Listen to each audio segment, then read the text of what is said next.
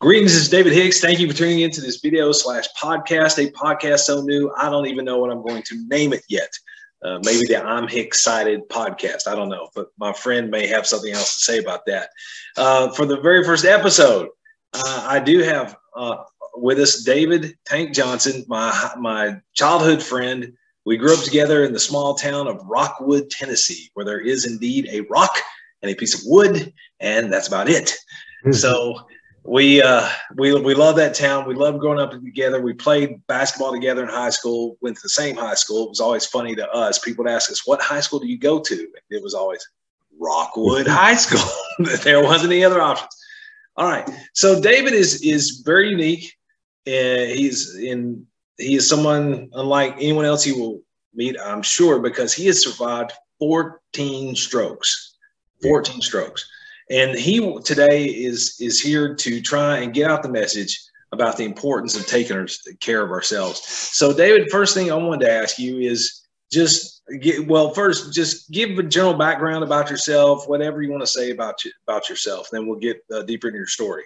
Well, first off, let me start by saying I have a lot of friends, so-called friends, through life. I have from high school, from my quick run into college, from my job in the newspaper, radio, and local television. But when this happened, the 14 strokes, there was one person, one of my friends, that reached out to me. It was you, David, and I want to thank you for it. And I just want to say that. But now, what did you ask me? Yeah, I'll just give first, you're welcome. And that was definitely to me a promise of God that he brought us back into our life, brought us back together again. But just what's your general background? What would you want to say about yourself going into, your childhood, your growing up? Well, David, it's really an odd, sad story, if you let it be sad. And I was given away for adoption when I was 3. My mother gave me away to a friend who adopted me, and that was fine. Looking back, I was glad it happened, but it caused problems for me because it was not adoption. It was one where they knew each other, so I still spent time with that family, my real family, and I don't know, it was like holidays, I would spend time with them. And anyway, it caused for a mixed up childhood and young adulthood. But anyway, I have been very fortunate. I've made some good friends. I've had some very interesting jobs that have made me do things in a field that I've loved my whole life, the sports. I was a sports writer starting off when I was 21, 22, and I did that for 10, 12 years. And then I got into the sports broadcasting, radio, television, and I really have enjoyed that. And I did that for many years until in my 40s, mid 40s, I got into apartment managing. And anyway, enough about that. What I was going to say is, so tell us about your general health growing up. Yet at some point you discovered you were diabetic. How did that come about? I discovered I was diabetic. I had to discover that because I wouldn't do it on my own. I had problems with my feet, numb sensation, and I had a sore on there, and I ignored it. I did not go get it checked. I said, and despite my wife and others saying, you really need to get checked out, you might be diabetic. No, I'm strong. I'm not diabetic. That's silly. Well, I lost those 3 toes, and that's when I found out I was diabetic. So that was it. So you were getting warnings, you were getting encouragement, but pride got in the way, I guess you might say. Pride got in the way, and I would have definitely saved 3 toes if I had not been so foolhardy. Now, you've also told me that you were a smoker. Were you smoking at that time, and how did that get started? Yeah. Marriage. Okay, you better not say too much about that. Well, I've been married twice, David. Yeah. First short marriage is when I started smoking. Okay. And I was a heavy smoker. I didn't smoke none during high school. In fact, I was the kind of guy who was disgusted by it. You smoke? What? That's disgusting. But I was disgusting. And I was a heavy smoker. I started smoking, and when I found out I was diabetic, David, I did not do what I was supposed to, as far as taking the insulin all the time like I was supposed to, and following the diet and things of that nature. Well, that was going to be one of my questions, is that you find out you're diabetic. Yeah. What lifestyle changes did you make, or did you just go even harder into reckless diet, smoking? Well, I don't know if I went harder, David, but I did not slow down. Yeah. I stayed about status quo and still denying my head and saying, no, that's not what happened to me. It's okay. And, well, I found out God gave me a wake-up call. He could have been gentler about it, but he gave me a wake-up call. Okay, and I imagine by that, well, first before we get into that, give me an example of something you were doing as a diabetic that a diabetic should never do. Smoking. All right. Well, what about things you were eating, drinking? I was drinking my Mountain Dews, which is okay if that's not okay, period. But I was drinking 3 or 4 a day, and that's just not good. With the high sugar. In fact, you can't drink as a diabetic. You cannot drink any drink that has any colorant. You can drink Sprite, Diet Sprite, things of that nature, but even diet drinks are not good for you. And especially with color, anything with color. And I don't know why, but Diet Sprite is about the best thing I can have. That's what they gave me my months in the hospital. All right. So you said you were a heavy smoker. Give me an example of how much you were smoking a day. What was typical there? 2 packs. 2 packs. Okay. 2 packs. Now, when did the first way? You probably don't know this. There's 20 cigarettes in a pack, so it's 40 cigarettes a day. Wow. Yeah. Okay. Yeah. That's insane. All right. Now, what about just your body weight? Yeah, that was something that was terrible. I was always a big guy, Yeah. In high school, I was 250, 260. We nicknamed you Tank for a reason. Yeah.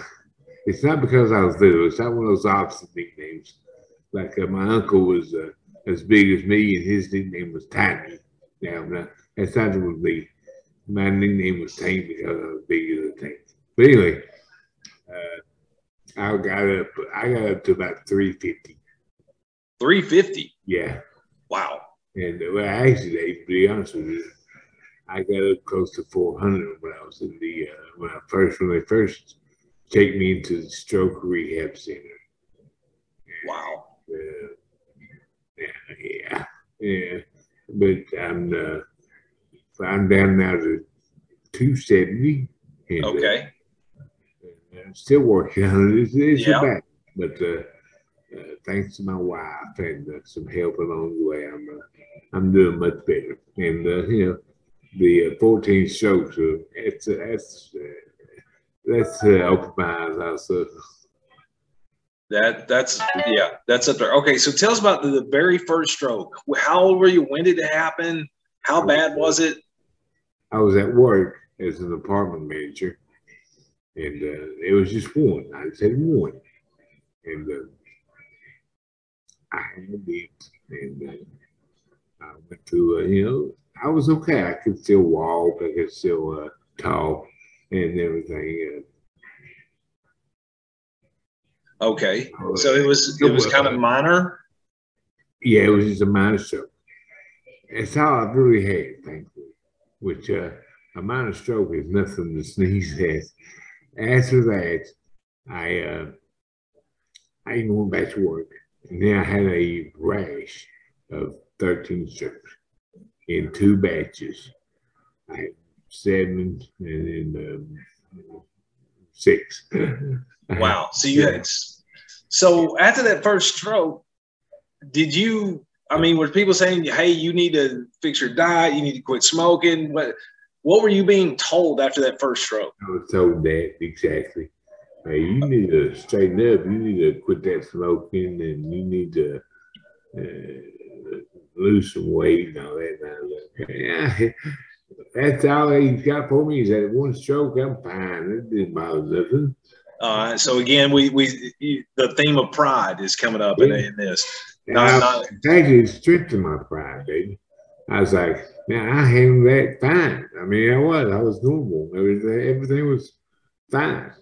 Gotcha. So whoever, well, I don't want. After that, I guess they said, well, okay, that wasn't enough of a wake up call for them. This really hit them, and they gave me the 13. So that did the trick. I was a year in rehab center. I cannot walk now. I have trouble with speech. It's something else. And you were at points much lower than what you are now. I mean, tell me how bad I can tell my own version of how bad it was, but you tell me how bad did your health get during this series of strokes that you had? And by the way, when it happened, the big rash of strokes, I was dead. I mean, I had died on the table twice, and they revived me. I guess that's the lowest my health got. But so you flatlined twice. Oh yeah, twice I flatlined. And my one thing, you drove up in Rockwood, no offense to Rockwood, and plus my medical sense wasn't that strong. I thought a stroke was left side weakness or death. I did not know all the mental stuff happened, and it really affected my brain to the point where you would not believe some of the dreams I had, Dave. I mean, in fact, during most of the dreams, I thought I was dead. Then there was some kind of afterlife talking to me because of my father, who died several years ago, was in them, and there was some other things that took place in them. But I even played some basketball. We were in high school back here, playing some basketball still. So anyway, some weird stuff. Well, now one thing you told me is that in all this, and you heard at some point, you heard God. That's right, I did. I was doing something in the dream or whatever it was, and I was in a grassy field by a lake, and I was just laying there on my back, and I heard a voice, and it was a very deep voice, a very calm voice. It said, "Listen, David, I'm not through with you, not yet. I'll let you know." And that was it. And David, I'm not a very religious person. Mm-hmm. I'm not the kind of person that's hurt anybody or done anything bad, but I have not been a religious person. And but when you face it firsthand, you change perspectives. And I don't know who that voice was.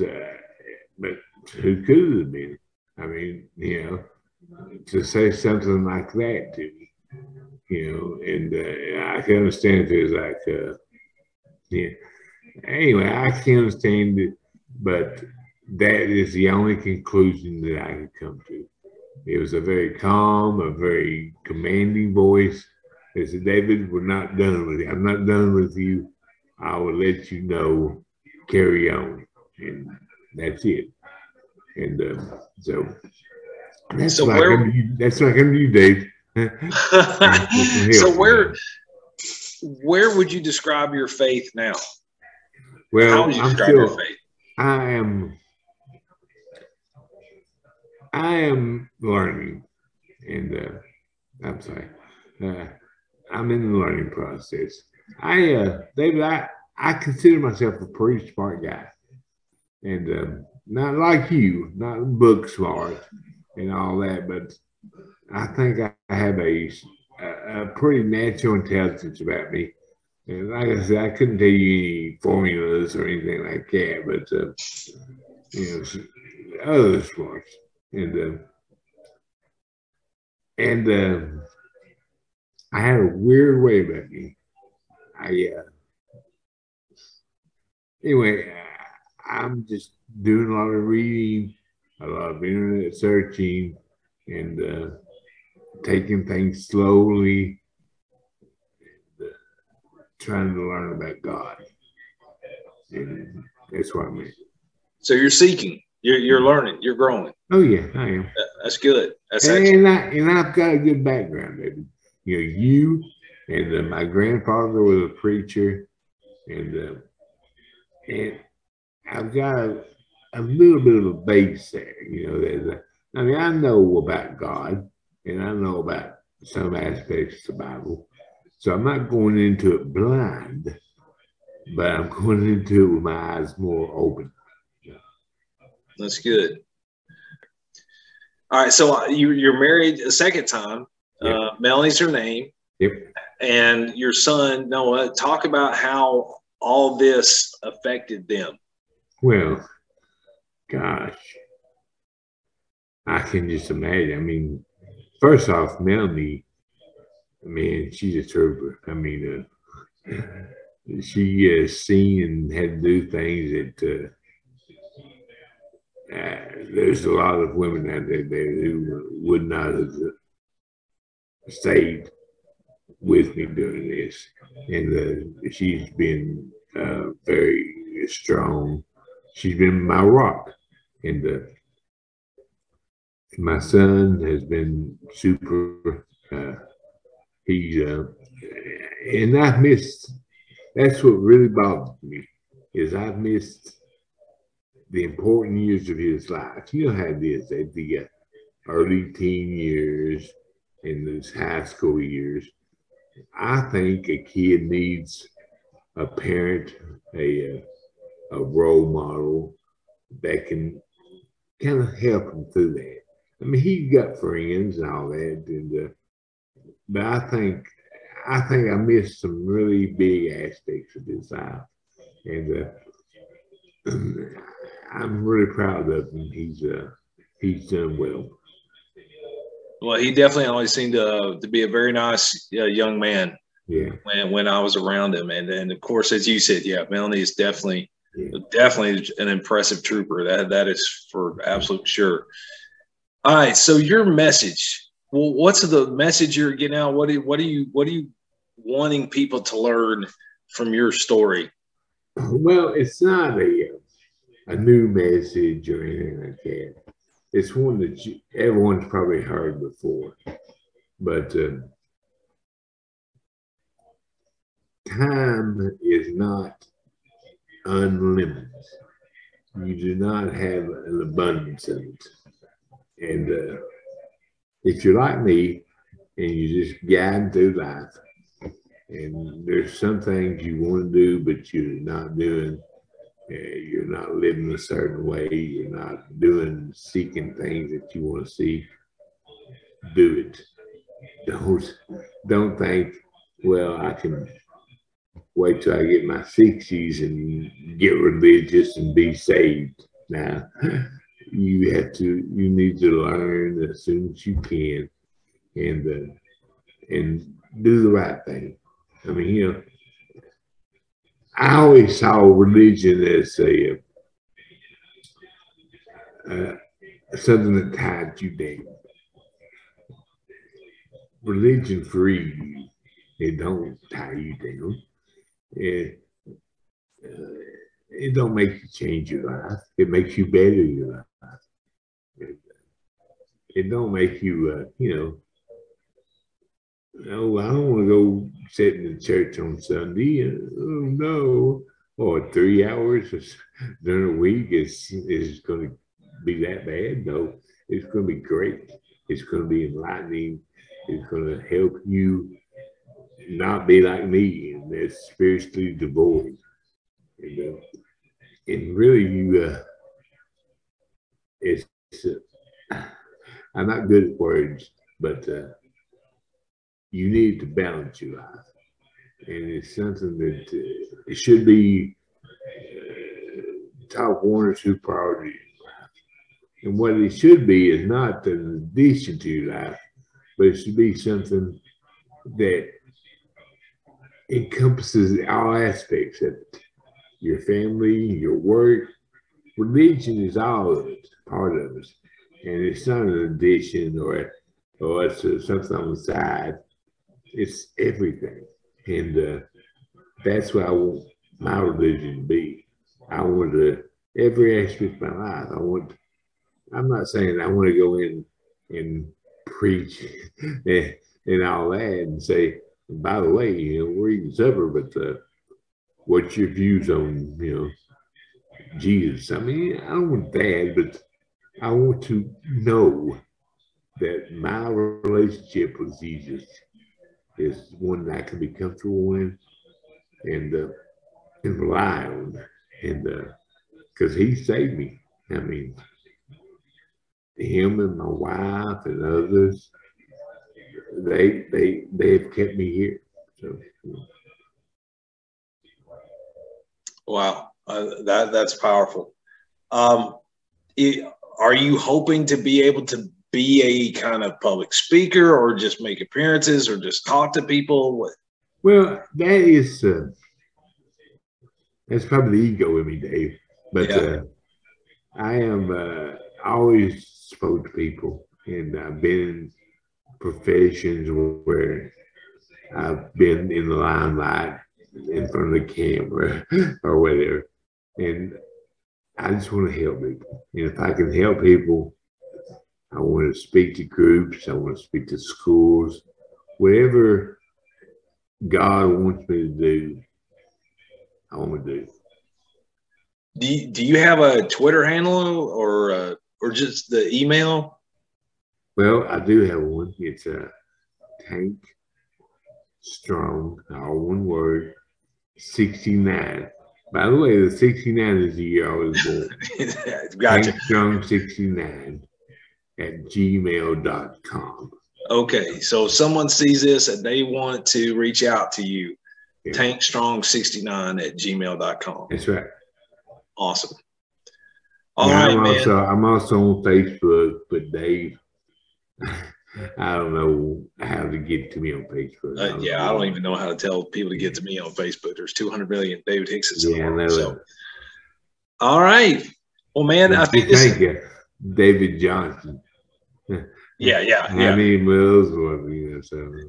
There's more than one. Oh, yeah. Definitely more than one. Yeah.